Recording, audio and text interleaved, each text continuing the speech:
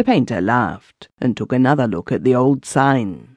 Then, with the nervousness of the true artist, he took a look at his own. One or two shadows. He flung his legs over the bench and took up his brushes.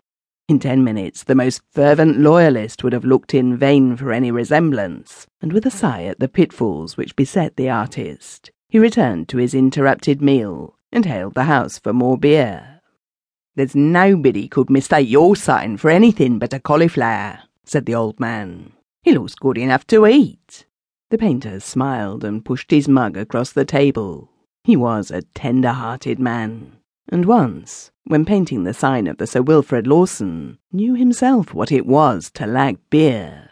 He began to discourse on art, and spoke somewhat disparagingly of the cauliflower as a subject. With a shake of his head, he spoke of the possibilities of a spotted cow or a blue lion. "Talking of lions," said the ancient musingly, "I suppose as you never heard tell of the Claybury tiger. It was afore your time in these parts, I expect." The painter admitted his ignorance, and finding that the allusion had no reference to an inn, pulled out his pipe and prepared to listen. "It's a while ago now," said the old man slowly, "and the circus the tiger belonged to was going through Claybury to get to Wickham.